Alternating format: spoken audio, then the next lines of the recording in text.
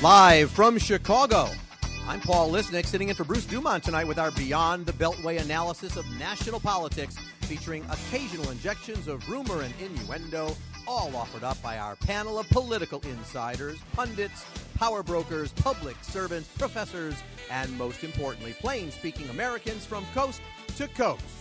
Tonight, featuring commentary by Democrat Michael Bauer, Democrat Pat Cotter, Republican Jennifer Nevins, and Republican Jeff Halm. Our program comes to you tonight from our home base at the Museum of Broadcast Communications in the beautiful city of Chicago. Our toll-free lines are open for you, and they are 1-800-723-8289. That's 1-800-723-8289. If you want to send Bruce an email, you can do that. His email is brucedumont@museum.tv. And if you want to tweet, you can do that. It's at Dumo, D-U-M-O. You can find the program also online on the web at beyondthebeltway.com. And we are also now streaming on Beyond the Beltway with Bruce Dumont's Facebook page. Welcome, everybody. I'm Paul Lisnick. I'm from WGN-TV, where I am the political analyst there and appear on all of WGN's news shows and host Politics Tonight every weeknight at 5:30 on CLTV and do a podcast for WGN. But it's always fun when I get to sit in for Bruce in the host chair here and talk to some great people about the current day's politics. Tonight, we're actually taking a look ahead. 2019. It's here. We got to deal with it. And so we want to take a look at what life is going to be like in 2019. Let me introduce this wonderful panel to you. Sitting to my left, which makes them Democrats, Michael Bauer is the co-chair of the State of Illinois Holocaust and Genocide Commission. Michael is an experienced lawyer, political activist who spent his life advocating for the Jewish, gay, and women's communities.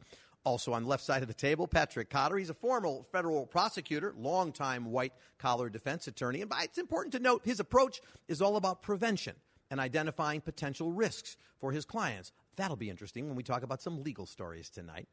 Sitting over on to my right on the more conservative side of the table, Jennifer Nevins is a nationalist, pro-Trump conservative activist. She attended the 2016 convention as a delegate.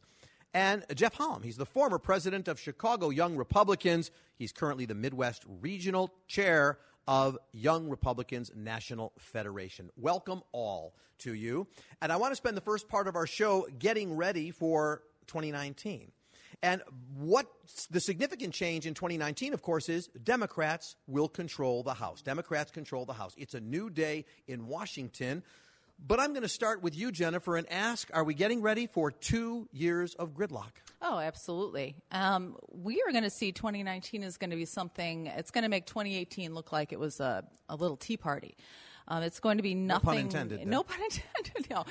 It is going to really, the wheat is going to be separated from the chaff. And I mean on the Republican side. We are anxiously awaiting what the Republican response to the Democrat chicanery is going to be. Because we know that there's going to be an incredible move to impeach Trump, to obstruct Trump, to move everything on hyperdrive.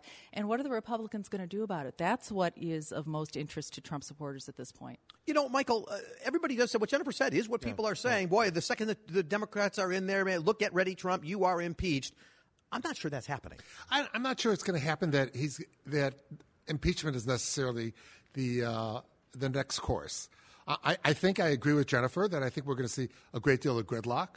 I think if you look at the Congress, you're going to look at the House, first of all, where Nancy Pelosi becomes Speaker once again and has tight control over the caucus.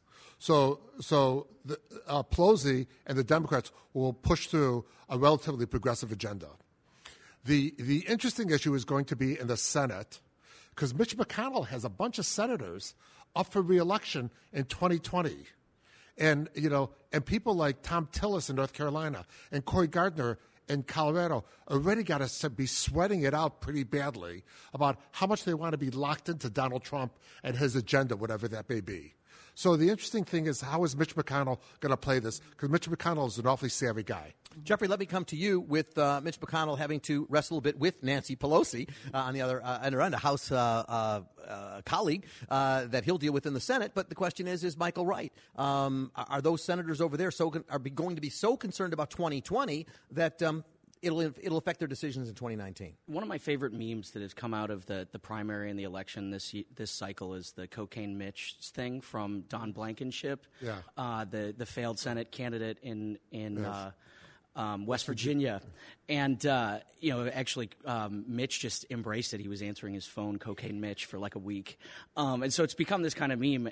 But, I mean, the thing is, you don't mess with Cocaine Mitch, right? Like, he is a pretty savvy political strategist or tactician, I would actually call it, right? And all of the accomplishments, all of the legislative accomplishments, the number one thing that keeps reluctant Trump voters in Trump's column are all from Mitch McConnell, right? And I think that there is an agenda that can be advanced. I think that if the Democrats go full #resistance and just try to be obstructionist and impeach and do that kind of stuff, it would actually be probably one of the worst things the Democrats could do.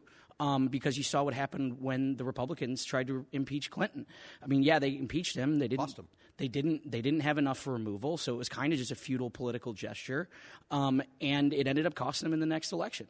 And Patrick, a two-part question for you to come off of what Jeff said. Number one, he's right, which is to say the Democrats would certainly impeach if they actually took the vote. The Senate would never remove if it got to them. So you can address that. But secondly, because you are our federal prosecutor expert here today, we're going to talk about Mueller separately a bit later in the show. But the question is, it's the unknown as we sit here now and we talk about 2019 getting underway. That Mueller report looms. So how does that play out as 2019 gets underway? Well, I'd like to think that somewhere in the discussion here and nationally about impeachment, there was a few moments spared to thinking about what are the legal basis for that before we rush to the political issue. And I don't know that the legal basis has been made, and that's where the Mueller report comes in. And it also, I think, could be affected by the Democratic House because, of course, now they have the ability to start investigations. And this is one Democrat who hopes they don't. I really don't. I wish they would stay out of the way and let Mueller do his job. And let's see what he comes up with. But I think it's premature and frankly wrong to presume that a basis for impeachment lies at this point. It's just speculation. I mean, I understand there's a lot of evidence floating around, and I'm a good lawyer. I could make the argument for or against it. But the point is, I hope that cooler heads prevail. I hope they let Mueller finish his work. Let's see what he comes up with. And then, if it's justified. And with those comments, I'm going to hold off the Mueller. I know everybody's ready to jump in on the Mueller thing. Sure. We're going to do it. We're going to do it a little bit later. All right. So let me just hold you up on that. Sure. But Michael, let me come back to you because what we are dealing with now is a government shutdown. Right. About 25% of the government, and the question is, who owns it? Who's going to own it? When does it end? It's crystal ball time. But there are those who say the president owns it because he said he would own it, and there's others that would say, but if you wait some more days, some more weeks, and Nancy Pelosi and the Democrats own it. Well, I mean, if you believe, like I do, that a picture and a video is worth 1,000 words, the Democrats are going to play on a loop Donald Trump sitting in his meeting with Schumer and Pelosi saying, I'm going to shut down the government and I'm going to own it. The Democrats are not. Mm-hmm. Right? And how and why he said that is not for me to understand. The reality is it's his shutdown, and I expect Pelosi is going to pass legislation on Thursday to probably open up the government. Maybe appropriations for 6 of the bills will go through, and CR for the 7th. All right, we're going to see what happens, and we're going to continue this conversation. But first, we've got a break. For the day when you can retire to your dream home in Palm Springs, California. A day surrounded by spectacular scenery, golf courses, a rich cultural life, and great dining. If you are, you'll need a guide, someone who knows where to look, an experienced broker, someone who knows the desert communities of Southern California and all they have to offer. That person is Brian Beard, who's been making dreams come true for over 13 years, selling over $100 million in real estate, including celebrity and architecturally significant homes to the rich and famous, and more importantly, to people just like you. Brian's company, Caldwell Banker, has agents worldwide, but Brian Beard is your man in Palm Springs. Call Brian now at 760-799-7096. That's 760-799-7096. Or visit him online at briansellsthedesert.com.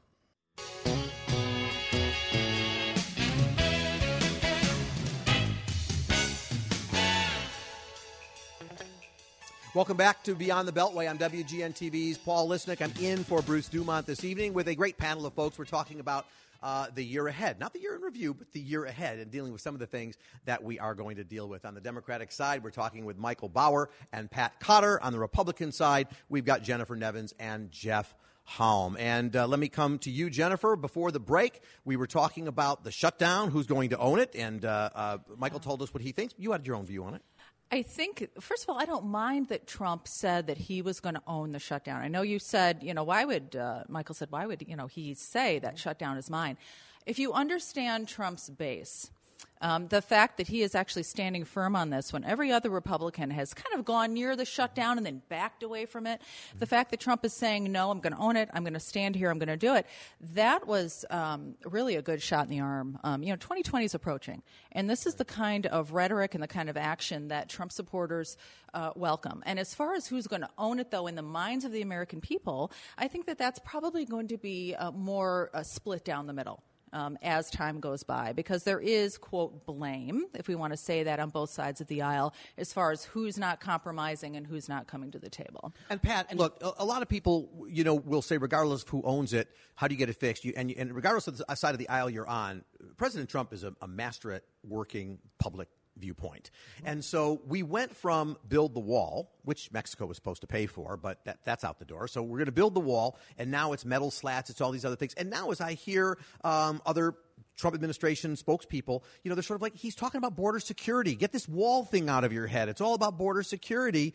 And pretty soon, we'll talk to Jeff in a moment, but pretty soon I'm guessing people just go, yeah, it's about border security. Where did this wall thing come from? Yeah, well, reminds me of something we criminal defense attorneys do. We start out, he didn't do it. And if he did it, it was self-defense. And if it wasn't self-defense, he was crazy. So let him go for that reason. Yeah, so, it's the same strategy. I would hope that at some point somebody would notice that this is no way to run a government. As the President of the United States, I think it's got to be very high on the list of basic things he's supposed to do. Keep the government going.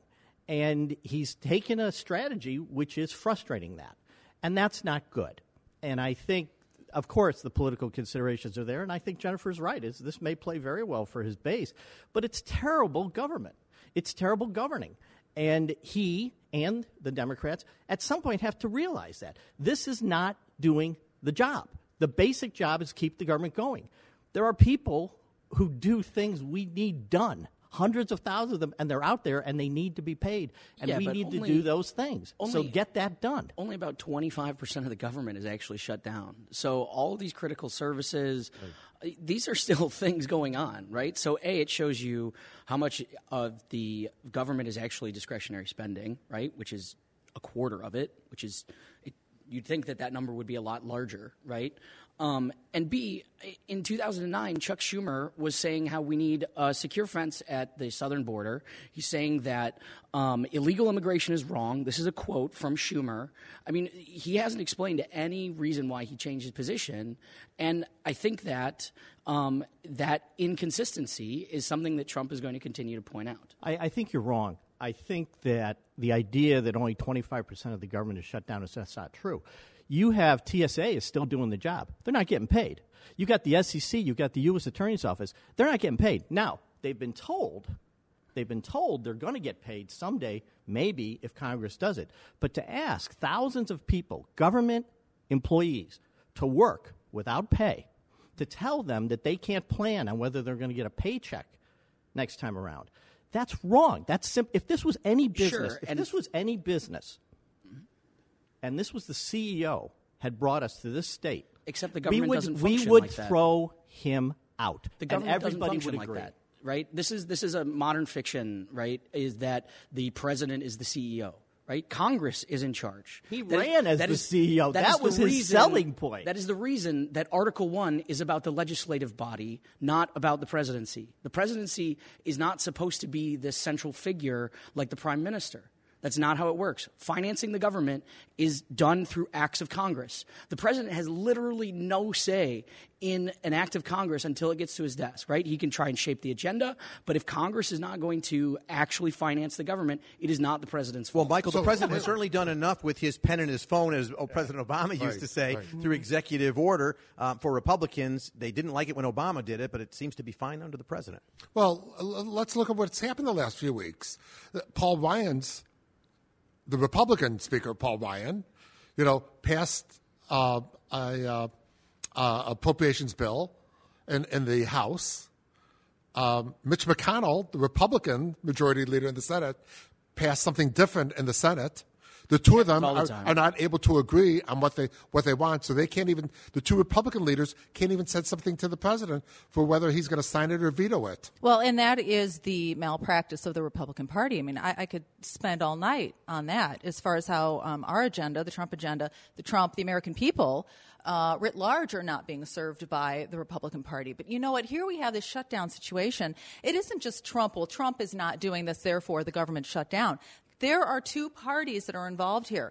Trump has laid something out. He wants $5 billion for that wall. It's a small piece of what he has wanted for that wall. How he won his election was through the wall. The Democrats have given money for the wall, $2.3 million per mile for 700 miles of a wall, what they're calling a fence that was put up in 2013. This was constructed. Nancy Pelosi and other Democrats voted for that. Okay, now she's saying that the wall is immoral. Right. It's an immoral thing. Well, if it's so damned immoral, then what you really need to do is knock down that 700 miles of fencing or wall or barrier or whatever we want to call it. It's really disingenuous here. We want $5 billion. They're saying no. This is the situation we're at now. Trump wants to take responsibility for this shutdown. He can, but the fact is we're not holding the Democrats hostage. They can come to the negotiating table. Jennifer, I've got to stay with you for one last follow-up question to that, which is every Democrat you see on any of the political cable shows always says, what happened to Mexico paying for the wall? But it's the Democrats who raise the question.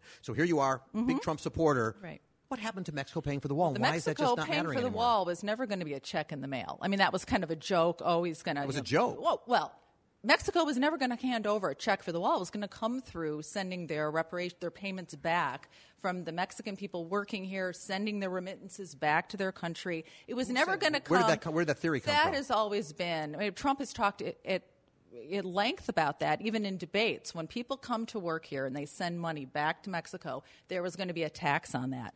It was never going to be that the president of Mexico said, here is your whatever billion-dollar check. It was a little more nuanced than that. Let me just get a You must Democratic have response. watched, you Michael, must you're have good with watched that? different Trump rallies than I did, because I kept watching these Trump rallies where Trump was very proud with the microphone and saying, and we're going to build that wall. And he'd take his microphone and point it to the audience and say, and who's going to pay for it? Absolutely. Mexico. And it that was a is- simple and answer that's and right. a simple statement. Because it's a simple, again, this goes to how Trump words things. I It's didn't a hear very anything simple, nuanced whatsoever, Well, Jennifer. and when Trump talks, oftentimes, for good or for bad, there's not a lot of nuance there. Yes. Okay. Yes. But that did not mean, I don't think most rational people thought he was going to, that Vicente Fox at that time was going to be sitting there saying, oh, great, you want $25 billion? Here it is.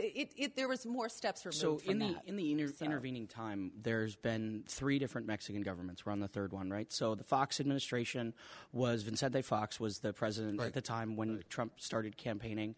A guy named Peña, I believe, was the next administration. The Obrador administration, which is the one that just was elected and I believe hasn't been inaugurated yet, is actually a lot closer to Trump on immigration than either of the previous 2 administrations have been. The plan that the Obrador administration has put forward called Remain in Mexico, where there's a processing facility that's going to be set up on the Mexican side of the border where asylees can make claims and can wait until the asylum claim is deemed to be credible, or I forget what the actual word is there, accepted, or denied, right? Until they adjudicate it. Until it's ruled upon, adjudicated. Until it's adjudicated. That's probably the best word for it. So, I mean, it might be something that we actually would see some more joint cooperation, especially with the signals that the Obrador administration is making right now. But we're and that still plan not would be getting. promising if it was lawful, but unfortunately the Refugee Act of 1980 provides that any person seeking political asylum can present themselves at a U.S. port of entry, Sure. and as a result have their application taken and stay in the United States until it's adjudicated. I'm sorry, but Trump's plan in Mexico for political asylum applicants is not lawful. He can't just pick and choose what laws he wants enforced, what portions of laws he wants enforced. So not everybody who Let comes me- to the let me border make- is let me an make a asylum point. claim. Let me make a basic point here. If the president wants something as important as a wall, which he says is very, very important, the right way to do it in a rational, good-running government is he goes to Congress and he has his people in his party, and we have a debate, and our representatives vote on it, as they voted on things like Obamacare, et cetera. That's what you do. What happened here is something I'm very familiar with from having spent 10 years prosecuting the mafia in New York. It's blackmail. He comes along, he says, I won't sign any appropriation. I will hold every government employee and the people they serve hostage until you give me the wall. Now, even if I thought the wall was a great idea, that's no way to run a government. We have a representative government. He should come to the people through their representatives and say, I need $5 billion for this wall. Here's Mitch. Here's Paul Ryan. Here's my guys. They'll explain to you why, and we would have a national debate. This is not good government. I think it's called a bully pulpit. And if we're going to use your analogy, what we're supposed to, and is Okay, that that not word the meant something way? else when Is it was that coined, by the not way. the way that this game, and it is a game, works? Did all those Republicans who gave him the funding for that wall? I mean, they did pass it. Nancy Pelosi said he didn't have the votes. Yes, he did. They were all held hostage by Donald Trump. He's really, the Democrats give Trump such amazing superpowers. I don't think They Americans passed are it. so stupid that they don't see that Donald Trump is extorting the country. Okay. I mean, now, if Extortion you is a think that very strong Americans word. are so stupid that they don't see Coming that from he is a extorting the prosecutor country, here. as a if you want to call it prosecutor- something else, that's fine. All right. Well, People what aren't we that know is, stupid. as I said, the ball game may change in 2019 with the Mueller investigation. We're going to turn to that when we come back. We'll take your phone calls at 1-800-723-8289. You are watching Beyond the Beltway. We'll be right back.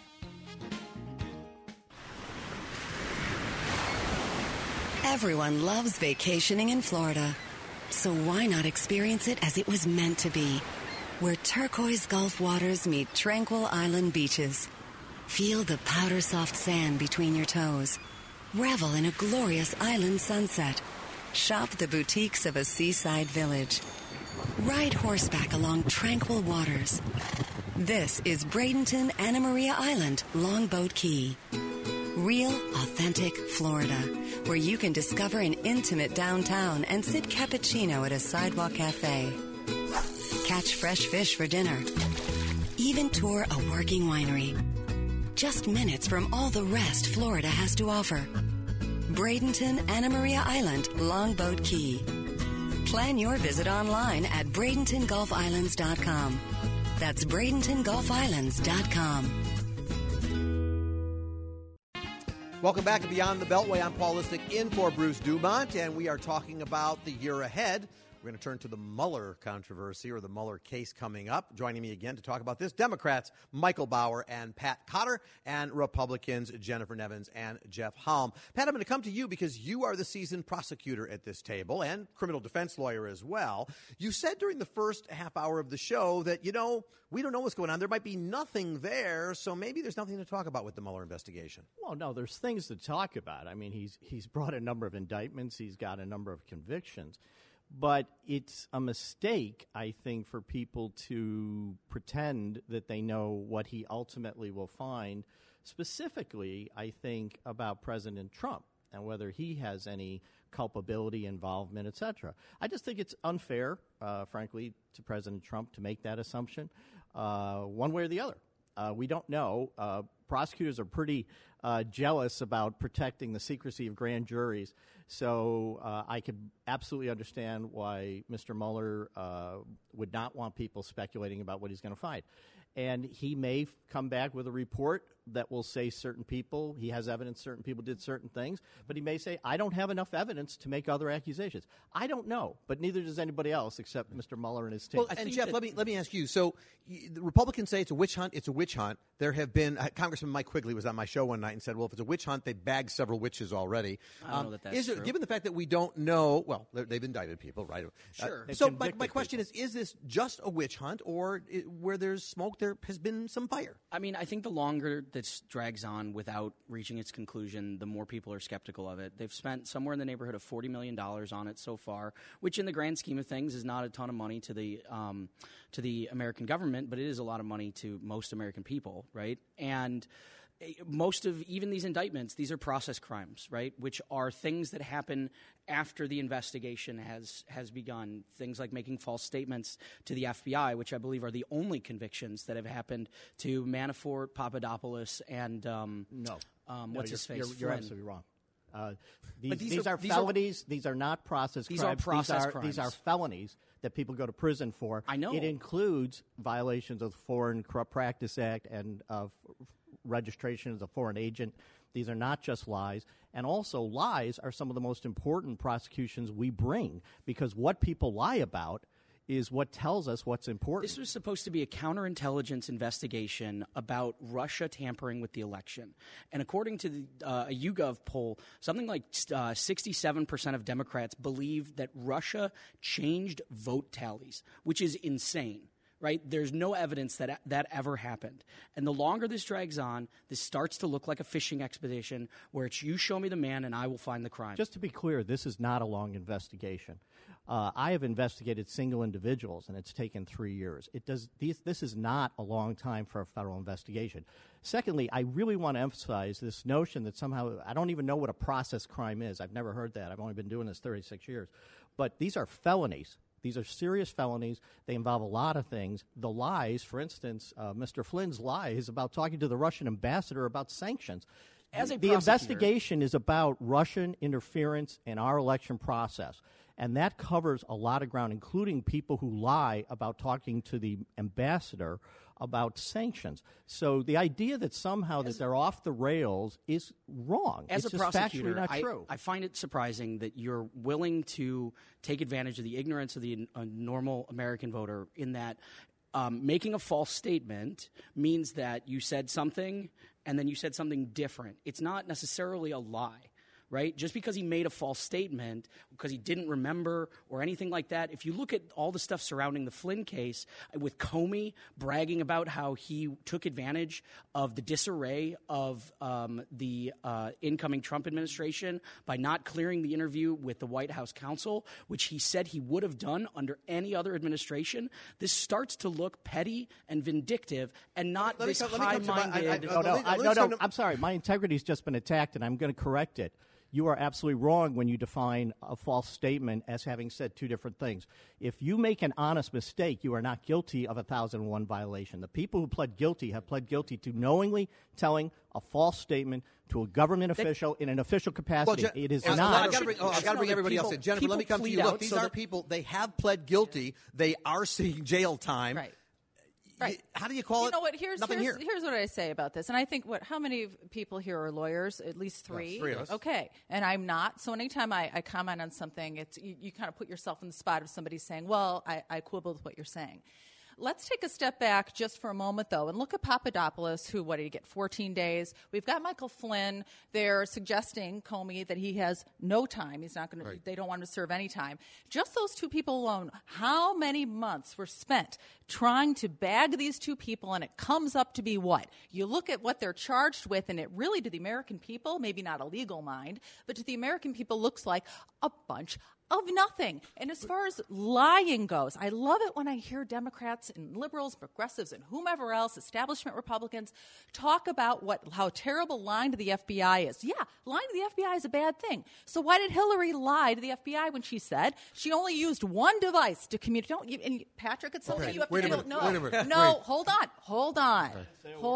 But that's the thing. It is wrong to lie to the FBI, and Hillary Clinton lied to the FBI, and Comey even said that she said misstatements to the FBI several times. So if we are going to say that lying is a terrible offense to the FBI, then I want to know, and American people want to know, why we have such a double standard. So let me let Michael chime in on this. It all comes back to Hillary. So General Flynn ended up pleading guilty to one count of lying. Yep. All right? Now, I don't know about you, but I got through law school reading Agatha Christie novels. So I'm into these whodunits. And these whodunits, you got to get to the last chapter to figure out, because you get a lot of confusing information along the way. Spoiler alert, it was I Justice want to Warren. know what Michael Flynn has told the special counsel's office, and that they ended up only charging him with one crime. Maybe he didn't tell him anything else. That's I all they agree. could find him on. I Maybe agree. he told them a ton of stuff. I agree. Aren't you curious? Aren't you curious what I'm- Maria... I would like to know. I would like to know that, Michael. Aren't you interested in what Maria Butina has been telling the special counsel's office? I'm fascinated by the issue. Now, that all being said, let's go back to our basic issue, because we're talking about possible impeachment. All right? Impeachment in the Constitution is defined as violation of high crimes and misdemeanors, or commission of high crimes and misdemeanors. Right. To me, I think that's a very, very high bar that one has to overcome to overturn the will of the people in an election. Right. All right? Right now, the only thing definitive that we may have regarding the president is the violation of some federal campaign laws. Even if that's found that he did violate the federal campaign laws, I personally don't think that that is a high crime and misdemeanor.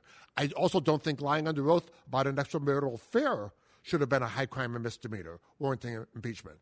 But I'm interested to find out if there was actual collusion, if the president had any involvement, what General Flynn's going to say, what Paul Manafort's going to say, what Maria Butina's going to say.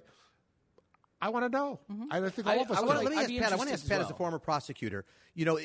Again, a lot of analysts are saying you can't indict a sitting president. It's actually more DOJ policy than it is. It's not in the Constitution. So in the end, if in fact people look and say, okay, he'll never get impeached, which is a political process, not a legal process. Absolutely. But if Mueller were to conclude in his report that laws were violated, ultimately, what happens with DOJ decisions? Well, I think it's important to point out that I don't expect that Mr. Mueller is going to, in his report, have any opinion one way or the other about whether anybody out should the be facts. impeached. It has nothing. That's not his mandate. His mandate is to investigate possible interference in our election, and he will state the facts. And then, if a political process wants to use those for some purpose, that's fine. But I don't think he's going to have an opinion about whether anybody should be impeached. As far as the government's policy, DOJ policy is, since 1976, that sitting presidents can't be criminally charged while they're in office. I don't see any reason to believe that Mr. Mueller is going to recommend anything different than that. I think he's going to write a report. It's going to say, this is what I found. The world can do with it what they will, but it's not his job to decide whether the president should be impeached or not. Do you think the report gets killed? I mean, whether it's Whitaker or his successor, all they have to do is take that report and not disclose it. They will be the Attorney General, one of them. They have the Attorney General has the right, with any report done by any prosecutor, to not disclose it, and that happens sometimes, particularly if the report has a lot of damaging information about somebody, but does not include evidence which appears to rise to the level sufficient to bring a criminal charge. It would be seen as an abuse of the system to release that report, Jennifer, because the person wouldn't have a chance to defend themselves. Should the report be made public? I don't know what it's going to say. Nobody knows. Let's just say it says some bad things about the president. Right. Should it be public? Do you want to hear it? Yeah, well, I think it's going to have to be released, because if it doesn't get released, then it just becomes another sideshow, and then the speculation could be worse than what is actually in the report. So, yes, I do think that the report should be released. I know that Trump will have his attorneys at the ready to, dismantle it, decipher it, and we'll go from there. I just bring the report already. Let's get the show on the road, and let's move forward. I'm somewhat conflicted, because if this is truly a counterintelligence investigation, then making certain information public about sources and methods would actually give Russia more information about how we protect our Well, there would be the integrity of redactions. the There would be redactions in the Right. report. But one So- thing I think also, if I can put the lawyer head on with my colleagues over here, this whole notion that they were charged with, did Russia do anything in our election? They're going into these other directions. That's within line of what Mueller is charged to do. I mean, Bill Clinton was not impeached over Whitewater. He was impeached over something about a lie he did much later. It had nothing to do with Whitewater. Prosecutors often encounter evidence of crimes other than what they were originally expecting to find. Now, sometimes they refer that away. I think that's what happened with Michael Cohen in New York, because they say, this is too far afield. We can't draw the line between that and our Russia investigation. Other times, if they feel that there is a line, they continue to do it. they also sometimes pursue unrelated criminal charges against people to get a witness. All right. We're going to take another break. And, Ron, I see you are holding for us. I see your topic, too. We're getting to that. This is Beyond the Beltway. We'll be right back. Are you headed to Los Angeles? Looking for the ideal place for you and your family to relax and enjoy yourselves? A place that combines a 4-diamond hotel experience with a convenient location? It's the Hilton Los Angeles Universal City, just steps away from Universal Studios Hollywood, City Walk, and NBC Studios. Just a short ride to the Hollywood Walk of Fame, TCL Chinese Theater, Warner Brothers, and other popular attractions. Enjoy spacious rooms offering breathtaking views and a world-class Las Vegas-style seafood and prime rib buffet every weekend and holidays. Share family fun and enjoy the oasis of the palm tree-lined pool and whirlpool. Relax in your own private poolside cabana with a cocktail or snack at your fingertips. Book your reservation today at HiltonUniversal.com or call 1-800-774-1500. The Hilton Los Angeles Universal City at HiltonUniversal.com. They let you be the star in Hollywood. We're back on Beyond the Beltway. I'm Paul Lesnick in for Bruce Dumont. And we were talking about the Mueller investigation. We're going to move on from that. But, Michael, there was something you wanted to say. I just want to say I recognize that there's many Democrats who are anxious for Donald Trump to be impeached and convicted of impeachment, removed from office. I actually hope that when the Mueller investigation is concluded and the report is issued publicly, that it shows that the president was not involved in any criminal enterprise. Because if it shows differently, if there is a smoking gun or smoking guns, it will be a devastating effect on this country. It will have a devastating effect on our political climate. It'll have a devastating effect on our economy. I would just assume Donald Trump's future be determined in the 2020 election. All right. Well, since you talked about the economy, let's use that as a bridge to start talking about the economy. Republicans look at how great everything's going. Democrats aren't so certain. It's been a shaky period of time, certainly in the economy lately. But we're going to start off with, I'm going to let Ron bring our caller in here. Ron from Sacramento. He's listening to us on KTKZ. Ron, you're not so sure about this economy in 2019. I mean, President Trump has done a heroic job in improving the economy from where it was in the face of 24/7 relentless attack from the unhinged left. But it seems like, it seems like the Fed is trying to do their best there to destabilize it. After 8 years, they coddled Obama there. Now this continual rise in interest rates is spooking the Wall Street, and I think eventually that we have to get back to the old-fashioned way of a gold-backed situation. And I really think Powell the Fed. Let's face it, it's privately owned. It's a parasitical entity. Powell needs to, at a minimum, Jerome Powell needs to resign or get fired, walk the plank, or maybe get hung by the neck for treason. I think he's up there with Alger Hiss and Jonathan Pollard, and we really need to look into this whole farcical. All right, Ron. Thank you for that. I'm going to start with a Democrat response here because, one of the things that President Trump has done very different from any of his predecessors is he's taken on the Fed. It's his own appointee, is Jay Powell. And he's taken him on, and many would say it's supposed to be independent. President should kind of stay out of it. President Obama, whatever Janet Yellen did, and the market rode. What do you think? But it looks like our caller there, Ron, he says sounds like he's saying the president's right to go after Jay Powell. Well, I think it's a bad idea for the economy to go after Jay Powell. If the president thinks that the Fed's doing something wrong, I see no problem with the president having communications with the Fed. I see no problem with the president having a position on the economy and even on interest rates. But I think it's not good for the economy, for the market, and for the world to see our president personally criticizing the head of the Fed anywhere. But you're right. Twitter is even worse. But I mean, but I think it's a bad idea. It's just not good government. Well, and it has the effect of when he tweets about how they shouldn't be raising interest rates.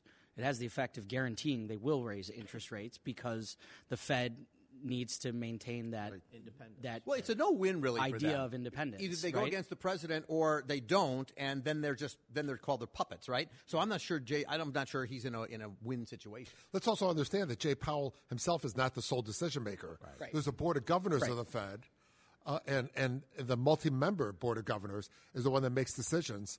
as to interest rate hikes or not.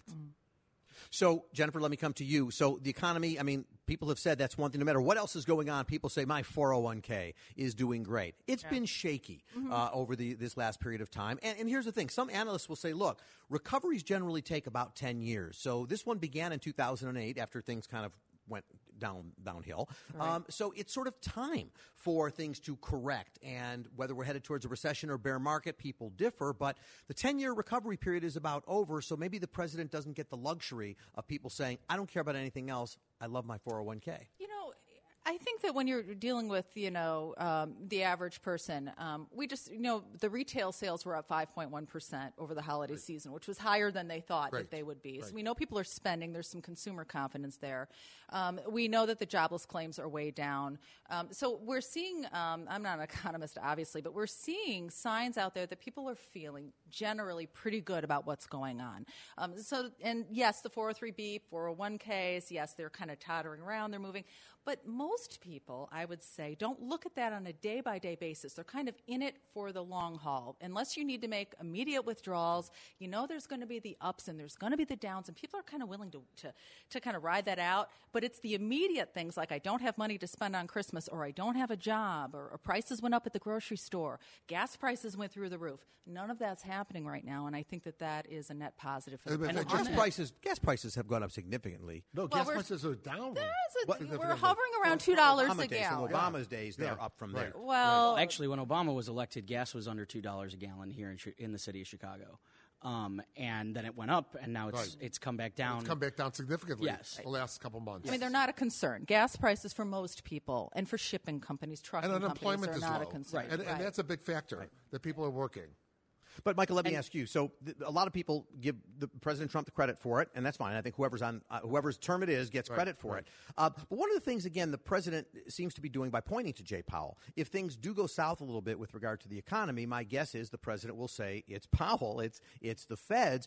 Democrats have been excited to say, if the economy doesn't do good, we can take that White House back in 2020. But the truth is the president looks like he's positioning himself for such approaches. He could be positioning himself, but let's not all root for a bad economy. I mean, the person who's in charge gets credit for a good economy or bad economy. I'm hoping it's still a good economy in the next several years. I guess we can all agree on that, right? We all want a good economy going forward. Absolutely. All right. That's going to bring us as a wrap for this hour. Don't go anywhere. We are, if you're on television, you're watching this for the first hour, but we'll be back for those of you listening online and radio, and we'll take your calls in our second hour at 1-800-723-8289. My guest will be back with me in just a little bit, so hang in there.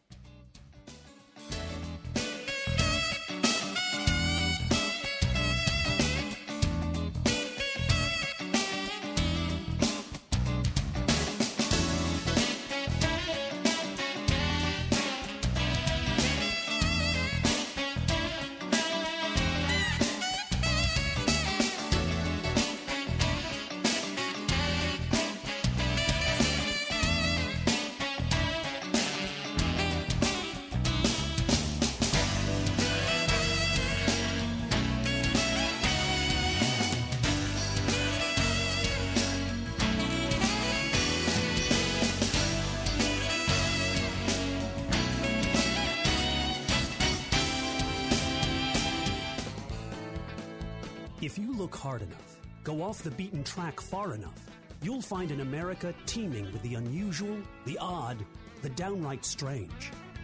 I'm Will Klinger, and I'm your guide on a package tour we like to call Wild Travels.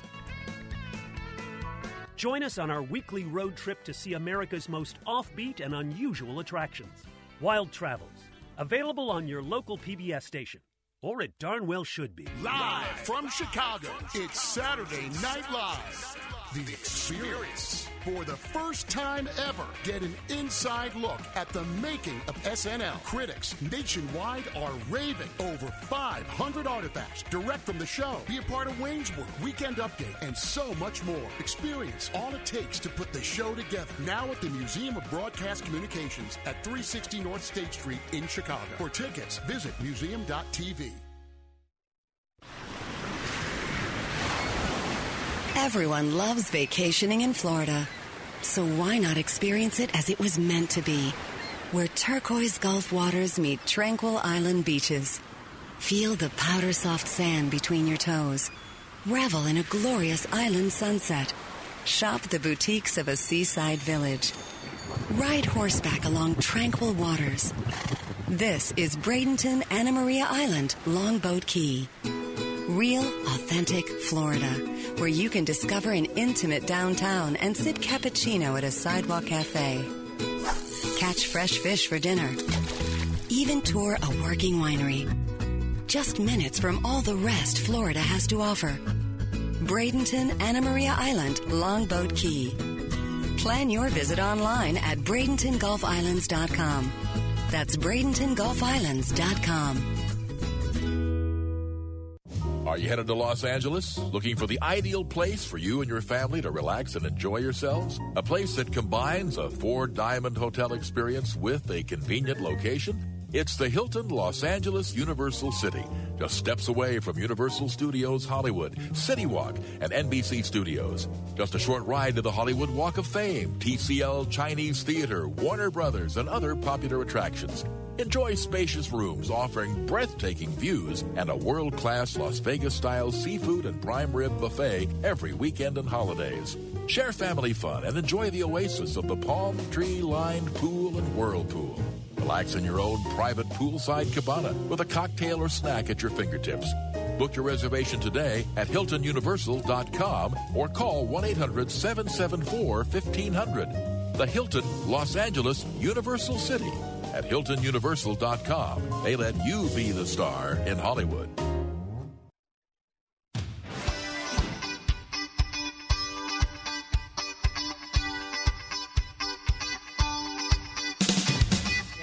I'm sitting in for Bruce Dumont with our Beyond the Beltway analysis of national politics, featuring occasional injections of rumor and innuendo, all offered up by our panel of political insiders, pundits, power brokers, public servants, professors, and most importantly, plain-speaking Americans from coast to coast. Tonight, featuring commentary by Democrat Michael Bauer and Pat Cotter, and on the Republican side, Jennifer Nevins and Jeff Halm.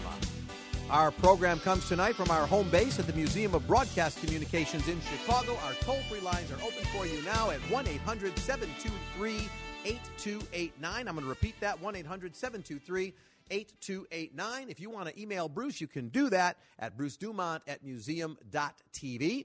You can tweet. It's at Dumo, D-U-M-O. And you can also find this program on our website at BeyondTheBeltway.com. We're also streaming on our Beyond the Beltway with Bruce Dumont Facebook page. Well, welcome. During this hour, we're going to talk another look ahead about some domestic issues, some international issues.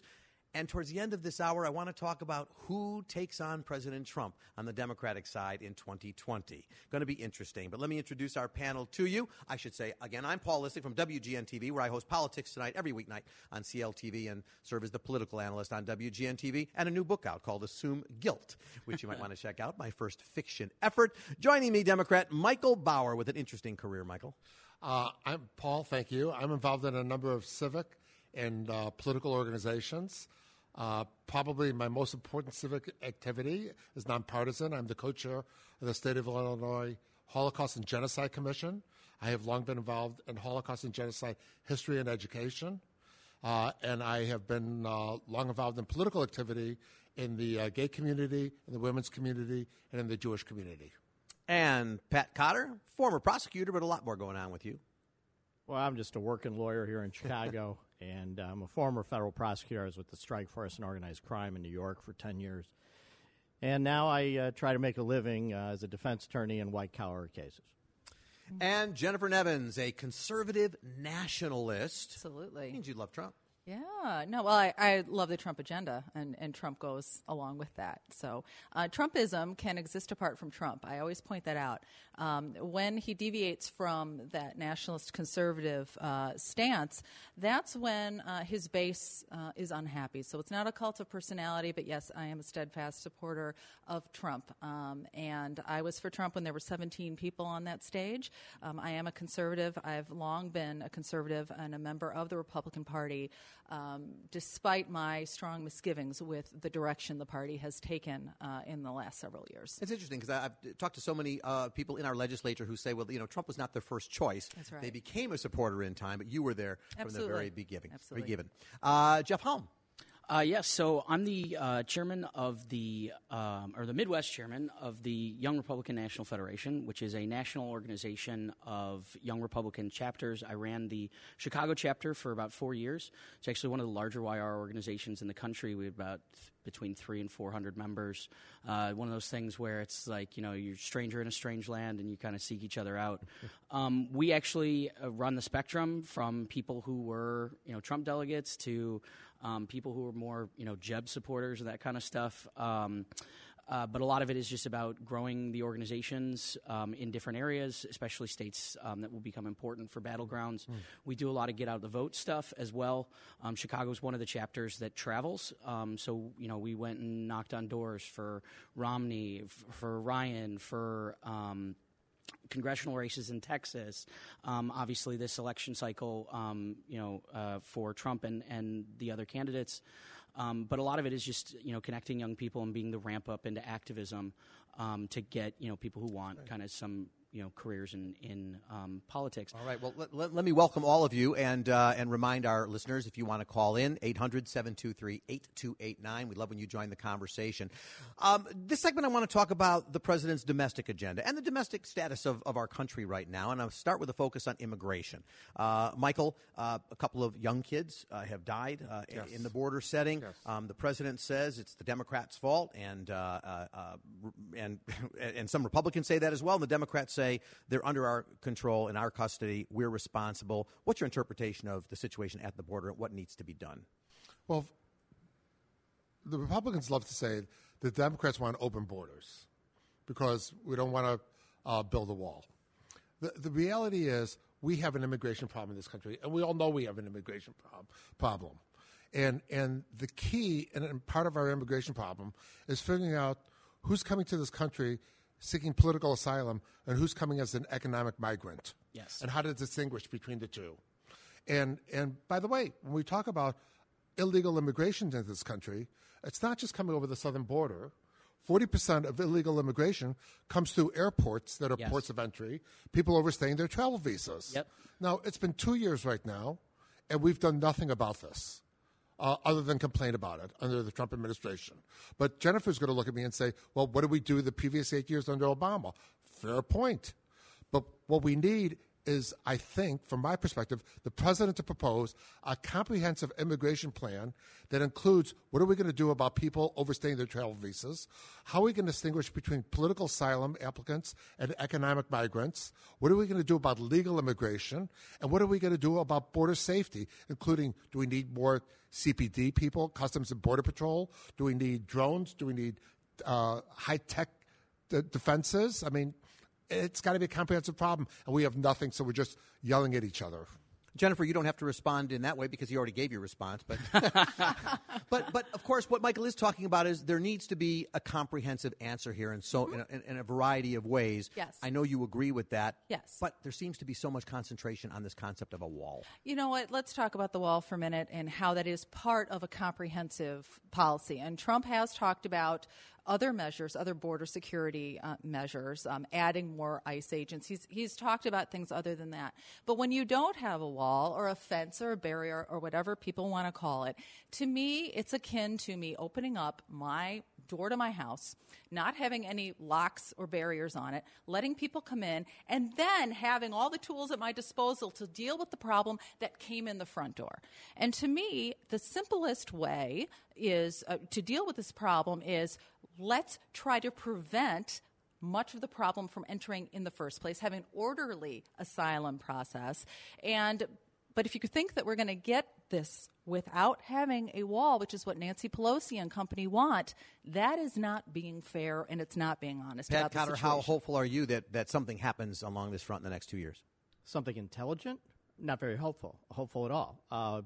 We need to have a democratic process to deal with what we all agree is a huge problem.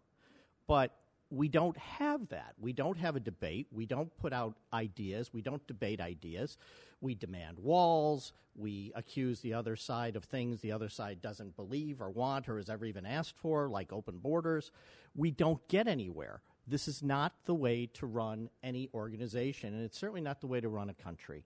And, Jeff Helm, Lindsey Graham recently said, everybody's fault, Democrats and Republicans. Yeah, I mean, it takes two to tango here, right? Famously, the Democrats, when they had complete control of the presidency in both chambers of the Congress in 2008, did nothing on immigration, even though that was a campaign promise. And the cynic in me makes me believe that this is just a wedge issue that people want to keep around to tar the other side with. As it pertains to the thing you brought up with the two children that died in the custody of the Border Patrol, they showed up and were given medical. They hadn't. One girl hadn't been given water in 7 days. And there's some question as to what kind of care was given. By the person that was bringing. But for now, we're going to take a break. We'll be back with Beyond the Beltway. Are you planning for the day when you can retire to your dream home in Palm Springs, California? A day surrounded by spectacular scenery, golf courses, a rich cultural life, and great dining? If you are, you'll need a guide, someone who knows where to look, an experienced broker, someone who knows the desert communities of Southern California and all they have to offer. That person is Brian Beard, who's been making dreams come true for over 13 years, selling over $100 million in real estate, including celebrity and architecturally significant homes to the rich and famous, and more importantly, to people just like you. Brian's company, Caldwell Banker, has agents worldwide, but Brian Beard is your man in Palm Springs. Call Brian now at 760-799-7096. That's 760-799-7096. Or visit him online at briansellsthedesert.com. Welcome back to Beyond the Beltway. I'm Paul Lisnick in for Bruce Dumont. We're talking about a look ahead in 2019 under the Trump administration, what it means for the country with the Democrats in control of the House on a variety of issues. Joining me, Democrats Michael Bauer and Pat Cotter, and Republicans Jennifer Nevins and Jeff Helm. We've been talking about the immigration issue and how that's handled. We're going to talk about some other things, but I encourage people to call in at 1-800-723-8289. And Eduardo is on the line. He's in Chicago, listening at WCGO. Eduardo, your view is the president's going to have to settle this deal with the parties? Yes. Well, I was telling your screener that I think what is going to happen, he's going to get some money for maybe a 1,000-mile wall, and he's going to be getting money for more border agents. But this border wall is a base thing, and when you go up for re-election, you have to bag Democrats and independents. And this wall thing is a base thing, so he's going to prop up the economy. That's going to be the winning issue for him. All right, Eduardo, thank you. Eduardo, I think you're absolutely right. This is him appealing to the base. The difficulty he has right now is demographically in this country, about 30 to 35% of voters are Republican, about 35 to 40% are Democrats, and about 25% are independents. So this is playing well with his base, but that's a relatively smaller number. It's playing extremely poorly with Democrats, and by 3-2, it's playing poorly with independents. So he loses this battle. But, we hear this, but then we know that this was a leitmotif of Trump's campaign in the first place, and that base that we talk about, it's not the traditional Republican base. That base was expanded to include a lot of Democrats, a lot of trade unionists, a lot of independents, a lot of evangelicals that ordinarily wouldn't have given Trump the time of day.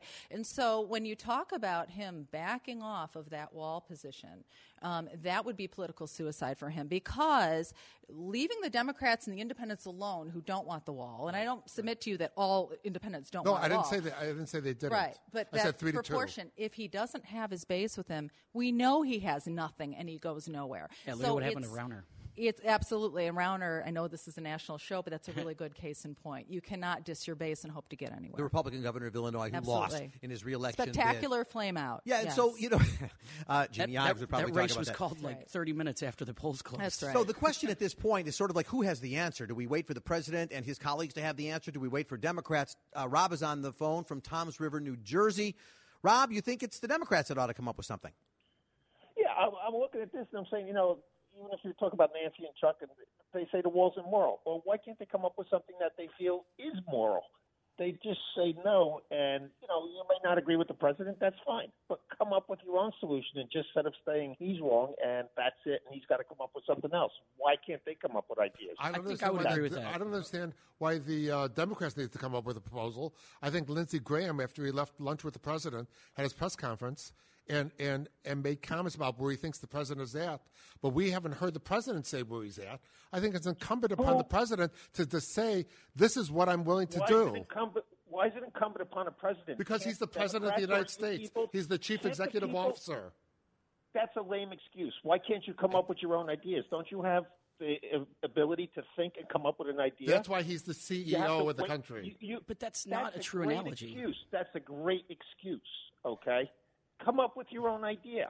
All right, Rob. Well, first of all, by the way, Nancy Pelosi, apparently when the Democrats are back, they do plan. One of the things they plan to do is very quickly pass the bill that already passed the Senate and send it back to the Senate first because it's a new Congress, and then send it on to the president, Jeff. So that is the Democrats taking the first step, potentially. Again, Chuck Schumer in 2009 said we need a secure fence at the southern border. He said illegal immigration is wrong. That is an actual quote from Chuck Schumer. And yet 9 years later, all of a sudden it's, no, this is immoral, and we can't have, a border wall or a border fence. You recognize the border wall is totally impractical from a legal perspective because let's just use the Texas border with Mexico. 1,200-mile border. Sure. 1,100 of those 1,200 miles is land that is privately owned by different landowners. For the government, federal government, to want to build a border wall along those 1,100 miles, it has to take a legal action of eminent domain against every single property owner, and eminent domain cases normally take 6 to 8 years to resolve. And by the way, you flood the courts with eminent domain cases. You're talking about 8 to 10, 12 years. Listen, I agree with you. Ain't going to happen. I agree with the statements you made earlier that the wall is only part of one of the tools in the toolbox as it pertains to border security. Okay. I think that there are parts of the border that are impassable. And they don't need, you don't actually need to put a fence up, right? However, in places where there's high population, like what we saw at San Diego, where at the southern border, where groups of like hundreds of migrants stormed the defensive structures, like that's a place where a wall makes sense, right? I agree with you that there are electronic surveillance and there's other ways that we can do it. And this is it's all a distillation into just saying the wall as a shorthand for border security. I've said that on the show for probably going on a year. Pat, as a lawyer, one of the things lawyers do is they have to negotiate, right, and strike a deal. And I sort of wonder when Lindsey Graham held that recent press conference where he had lunch with the president and said, here are some possibilities. One of the possibilities was everything old is new again, which is maybe now the president will take $5 billion and give Democrats what they want on DACA. They were willing to give the president $25 billion for a DACA deal. Maybe the Democrats are simply holding out to get something for DACA. Well, maybe, but I'd point this out. I do a lot of negotiation. That's what all lawyers do. I do a lot of it. And the way you do a negotiation is not by quoting people back to them what they said 8 years ago or 10 years ago. And it's not by making demands. It's by trying to find common ground. And I don't think there's anybody in Congress. Who has ever said or will ever say illegal immigration is a good thing and we ought to encourage it. We all agree it's wrong. We all agree it's a problem. Right. And instead of the parties coming together and saying, let's put all of our ideas on the table, let's see what works, what doesn't, and then let's see what we can each live with, instead we get into this tit for tat. And there's plenty of blame to go around, but it is not helpful to be quoting each other, to be quoting President Trump or something he said at a rally 3 years ago, or something that Chuck Schumer said apparently, I don't know. Would you like to see the video? I believe you, but it was 10 years ago. I mean, are we gonna, and then so you play that tape, and then we'll play Trump at his rally saying Mexico's going to play, and you know what? Nothing gets done. Right. And this is not how you negotiate. If you're a smart negotiator, you say, look, forget what you said before. We're here to solve a problem. And that's what we ought to be doing with immigration. So, Jennifer, even though you agree with the Trump agenda, but at the same time, the president you have to give a deal means, a compromise means each side is getting something. Absolutely. The Democrats have to get something out of this. That's right. And the Democrats, first of all, Trump wanted in excess of $40 billion for the wall. We're talking about a small piece of that is what he wants. Okay, he's willing to deal on DACA, which a lot of his base Well, doesn't he's want actually him not to willing do. to deal on DACA. He's willing. He said he was, and then he backed out. Let's have a closed-door meeting with the two sides, which isn't taking place. Okay. That has not happened yet. But, I got to say something right now, and no disrespect to my friends who are intellectually honest people that I'm sitting with right now. However, I will say that it is a laugh riot to me to hear Democrats throw up excuses that we can't have a wall when they base it on morality, which is something that Nancy Pelosi likes to do, and budgetary constraints. That's always a riot to me, too. That it doesn't fit into the budget. We're talking about $5 billion, which is nothing when we're talking about a government expenditure. Really, I hate to say it, but I really believe it's true, and maybe this marks me as some kind of extremist on this panel, and that's okay. I do not think that most Democrat apparatchiks want an honest resolution to the situation on the border. Jen Palmieri, who was a Hillary Clinton, one of her big people, WikiLeaks intercepted an email in which she said, the resolution to the immigration problem is not something that we want because it doesn't position us well for 2020. So we know that blue states, when populations change and demographics change, political situation in those states change as well. So I do not believe that Democrats are totally on board with wanting an honest solution to the situation. Let me try putting a slightly different spin, from my perspective at least, as a passionate liberal Democrat.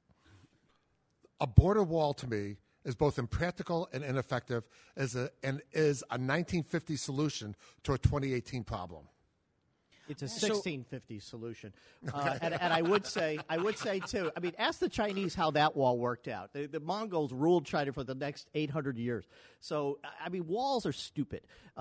George S. Patton said that statutory defenses are the sign of ignorance. It is not a modern solution. But I just want to point something out. The Democratic Party is not apparatchiks. It is not people who work professionally as Democrat consultants. It is the Democratic Party. It is the millions of people in this country. And it is completely baseless to suggest that the majority of the Democratic Party does not sincerely want a real solution that's workable, fair, and moral to the immigration problem. Well, here's the thing. We define moral and workable and fair in completely different ways. So that all depends on who's doing the talking. And the people who say that they don't want a wall and they want a real solution, a real effective solution, are the same people, and I've sat with them, with attorneys who say this, not you, but other attorneys, who have said that catch and release is the program that we need to have for the people coming in. That they don't even want the current system at all. They don't want points of entry. They want good old-fashioned catch and release. So the idea that it's all about the wall is not effective, that it's not the strongest border solution we can have, I'm sorry, it just smacks of disingenuousness. But people say build me an 18-foot wall and they'll build an 19-foot ladder. Well, sure, but I mean, unlike my colleague over here, walls are actually do have defensive value. There's a reason that walls have been like the center port of defenses for millennia, right? There's a thing that actually is a strategic concept. The thing, though, is that the Republicans have a right to be skeptical of this grand deal on immigration because we got burned by it with Reagan, right? We were told we would give amnesty, and in return we would get stronger enforcement. Amnesty was given, and stronger enforcement never showed up. So if that's the deal that's being proposed, it's not going to be politically sellable. All right, we're going to find out. We're going to take a break. We will take your calls, 1-800-723-8289. I see the calls that are waiting for us. We'll talk to you when we get back. You're watching Beyond the Beltway. Stay with us.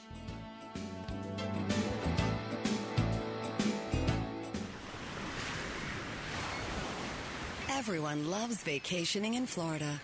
So why not experience it as it was meant to be? Where turquoise Gulf waters meet tranquil island beaches. Feel the powder-soft sand between your toes.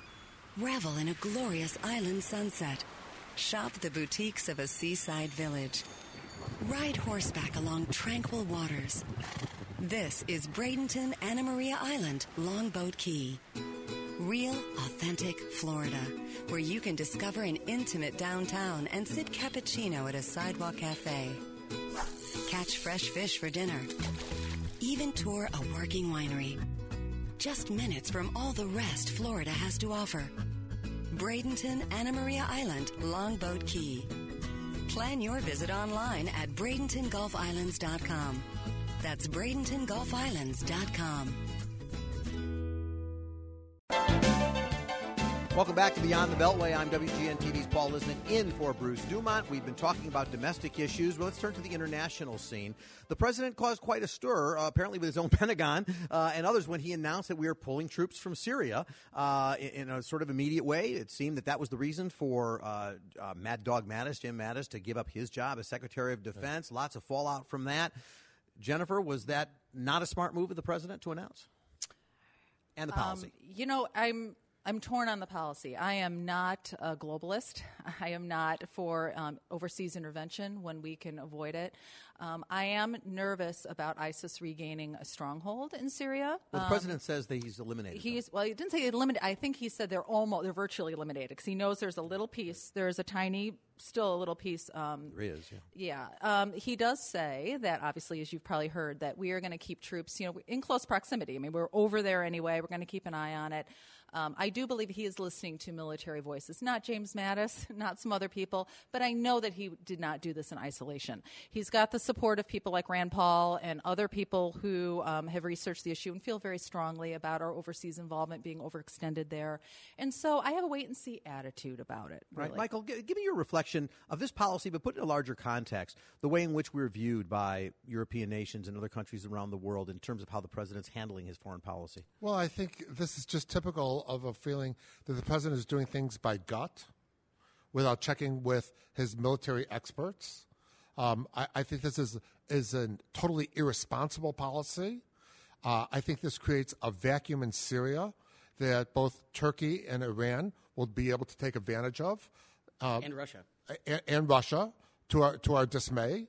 And before you throw this at me, let me say that when Obama announced he was pulling all troops out of Iraq, I was publicly saying that there was a fundamental mistake, that Iraq was too unstable of a country, and that turned out to be accurate. And Syria is too unstable of a country, and our troops there are keeping an uneasy balance. Well, and one of the interesting things is that when we withdrew from Iraq, the terrorists there had actually lower strength than the remnants of ISIS currently in Syria. Well, add on to that Afghanistan. The president also seemingly has announced a withdrawal of troops from Afghanistan. The thing about Syria has been that it is, I believe, the right policy, though it is unconstitutional, right, up until this point. I don't agree with the withdrawal. I think losing James Mattis is kind of a big blow to the Trump administration. It's one that I feel very uneasy about.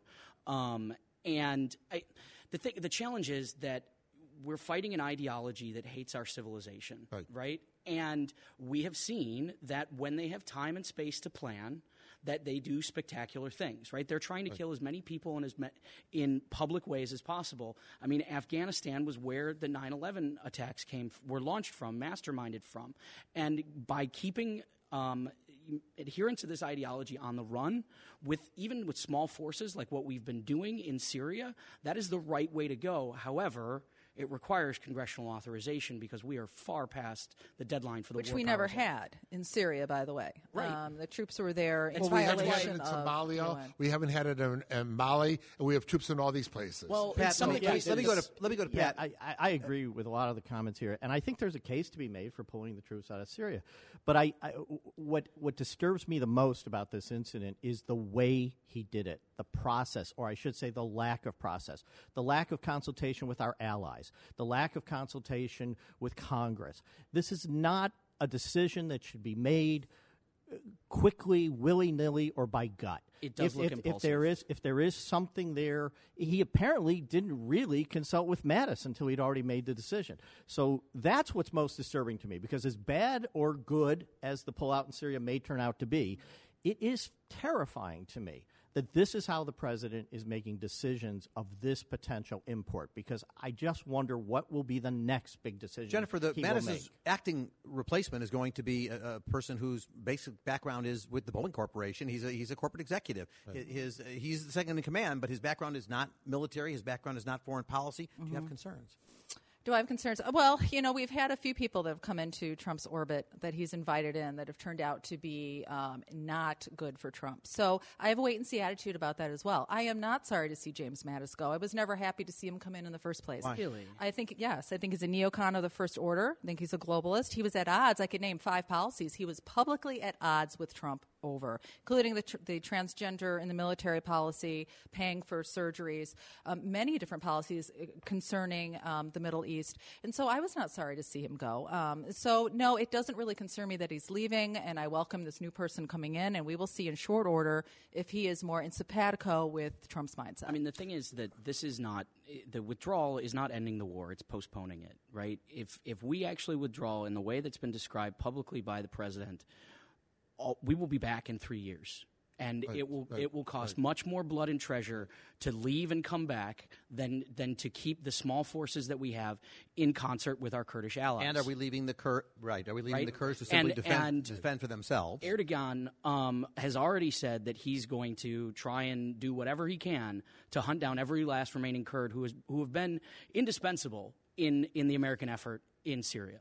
Michael, I'm just going to, because you fight hard for gay rights and related rights, I just want a quick response to Jennifer's point about transgender. I don't want to open up that Pandora's box. I'm using that as an example. I understand it's an example, but did you want to respond or let it go? I just want to tell you, I am in disbelief at the lack of understanding people have at the identity issues people have who self-define as transgender. It is. I've known a number of transgender people in my life. It is a very, very difficult issue. It is one that takes a great deal of struggle, and I wish we were more compassionate as a country. Well, and I'd like to respond to that because that's really an important thing for me to lay out. The policy in question that Trump was disagreeing with was the suggestion that the military was going to pay hundreds of thousands of dollars, which is what these procedures cost from start to finish, for people in the military to get sex reassignment surgeries. And that is something that can be exploited by people who want to join the military so that they have a way of getting this very, very expensive surgery that oftentimes insurance doesn't cover to take care of it. It wasn't a matter of somebody is already transgender, they've already crossed over, they've done their procedures, they're coming in and they want to serve in the military. Trump does not have an anti-gay policy in the military. It's a matter of expenditures for people saying that surgery, and you may disagree with it, but saying that the military is not a place where we're going to spend that kind of money on that procedure. Okay. So that's where my just one last comment. And then I'm done.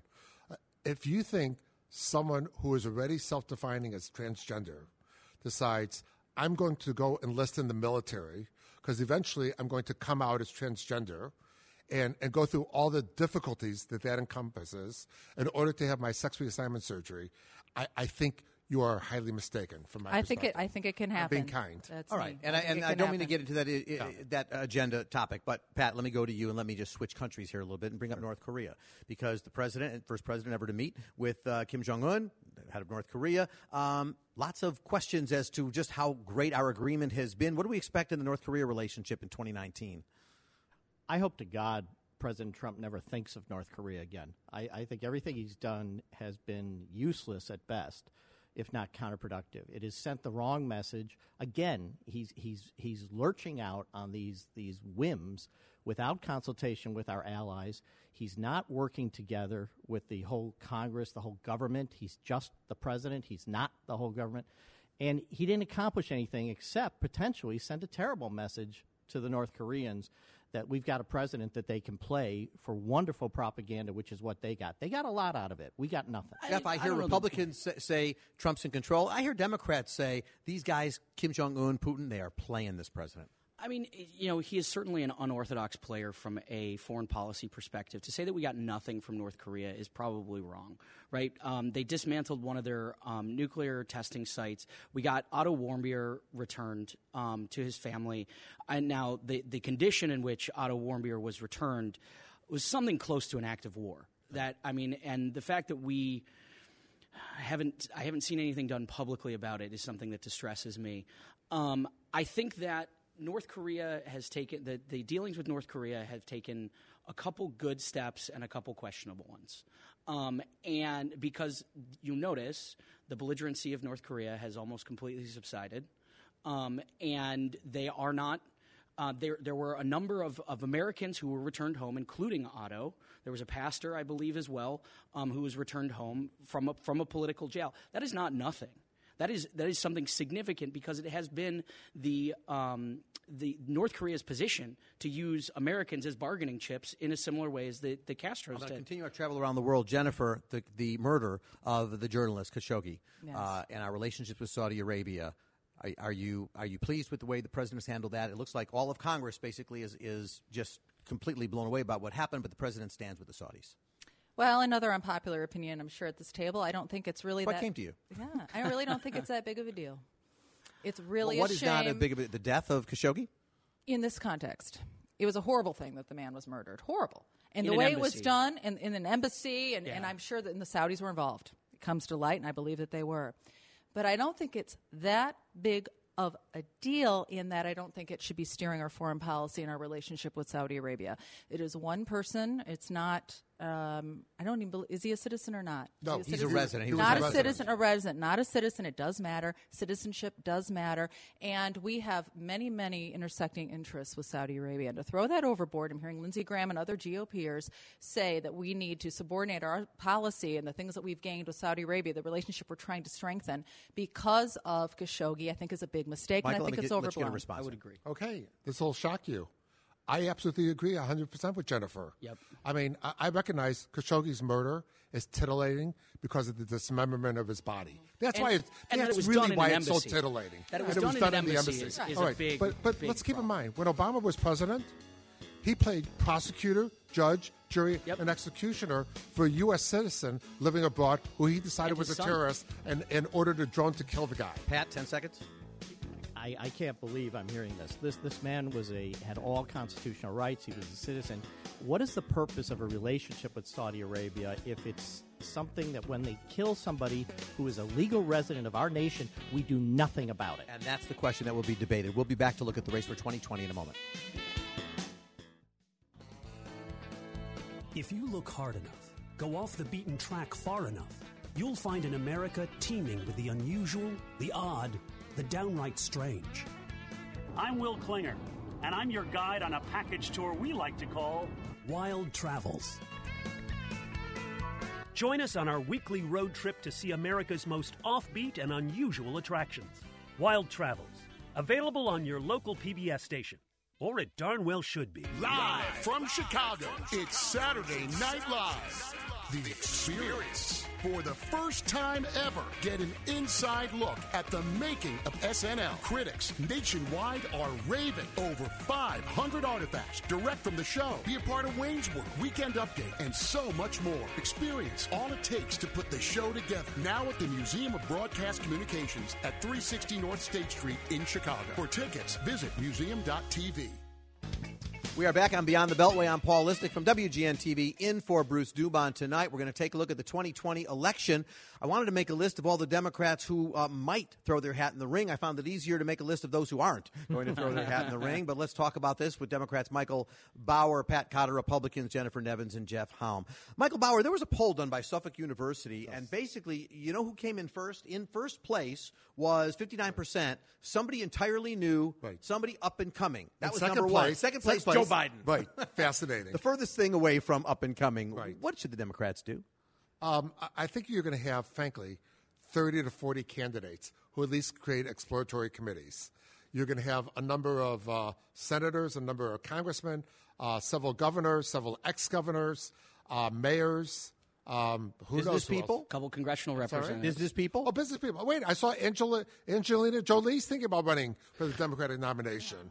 You know, We can Howard only- we Schultz- can only hope. Howard Oprah Schultz keeps from getting Starbucks. Michael Bloomberg. You know, so I think this is going to thrash itself out. I will tell you two things that I expect I can bet on. One, some people talk about Michelle Obama, that she should run. I assure you, Michelle Obama hates politics. She hates the cocoon of elective office.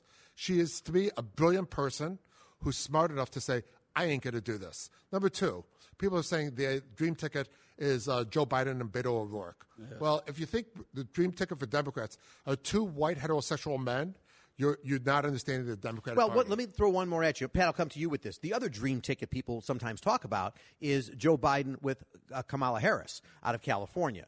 that gives you the diversity, perhaps. Yeah. What do you think? I think we should learn a lesson from Mr. Trump. We should stop putting up members of the establishment who ran for office before our big base voters were born. We did that. She was called Hillary. It didn't work out. I think we need to pick somebody, we need to pick a side, and we need to have issues. And we need to have somebody who can credibly argue our issues. And it shouldn't be somebody who's been arguing other issues for the last 30 years. We should have a new person.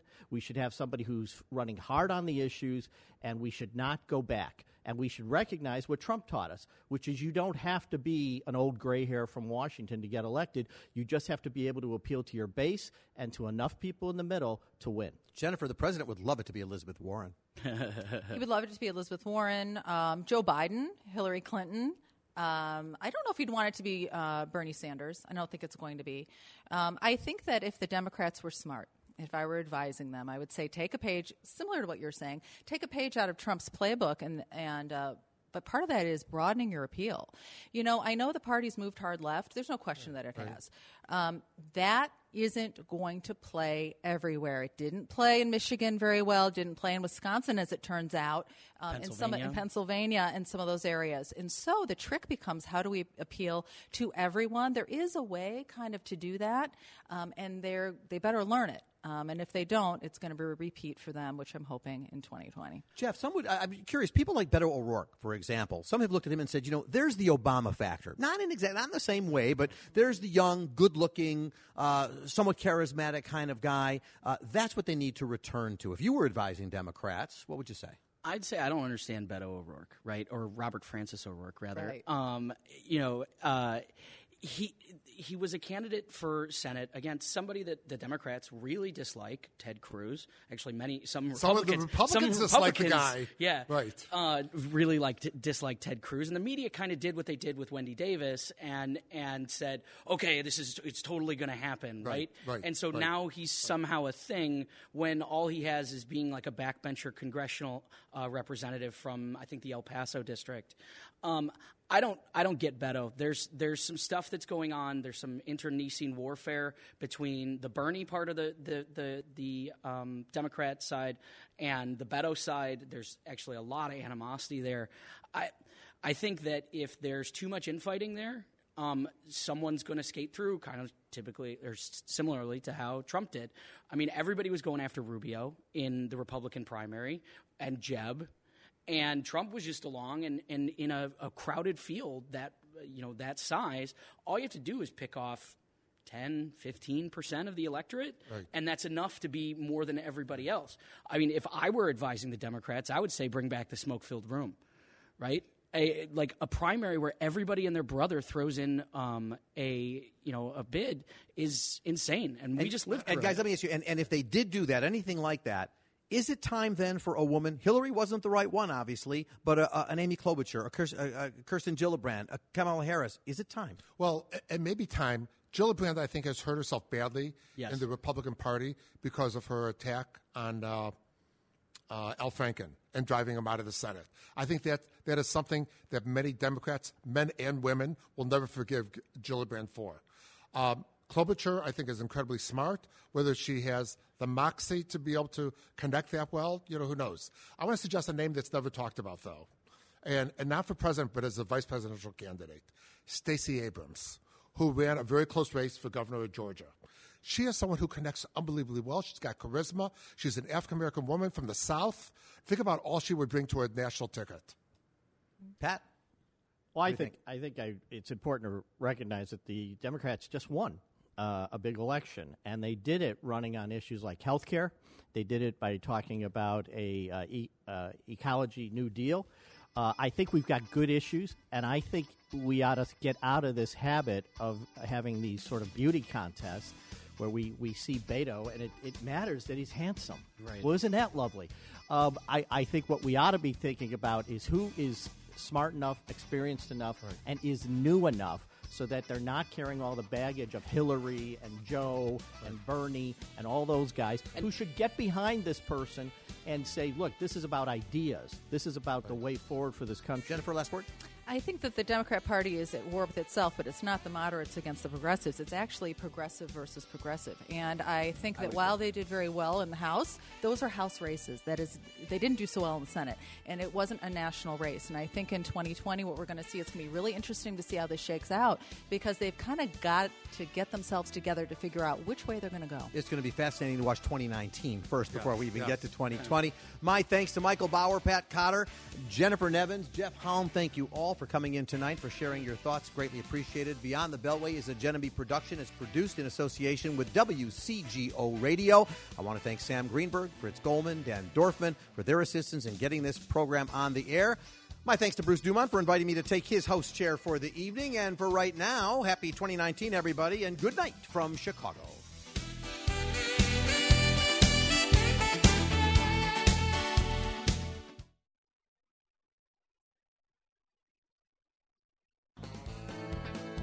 If you look hard enough, go off the beaten track far enough, you'll find an America teeming with the unusual, the odd, the downright strange. I'm Will Klinger, and I'm your guide on a package tour we like to call Wild Travels. Join us on our weekly road trip to see America's most offbeat and unusual attractions. Wild Travels, available on your local PBS station. Or it darn well should be. Live from Chicago, it's Saturday Night Live.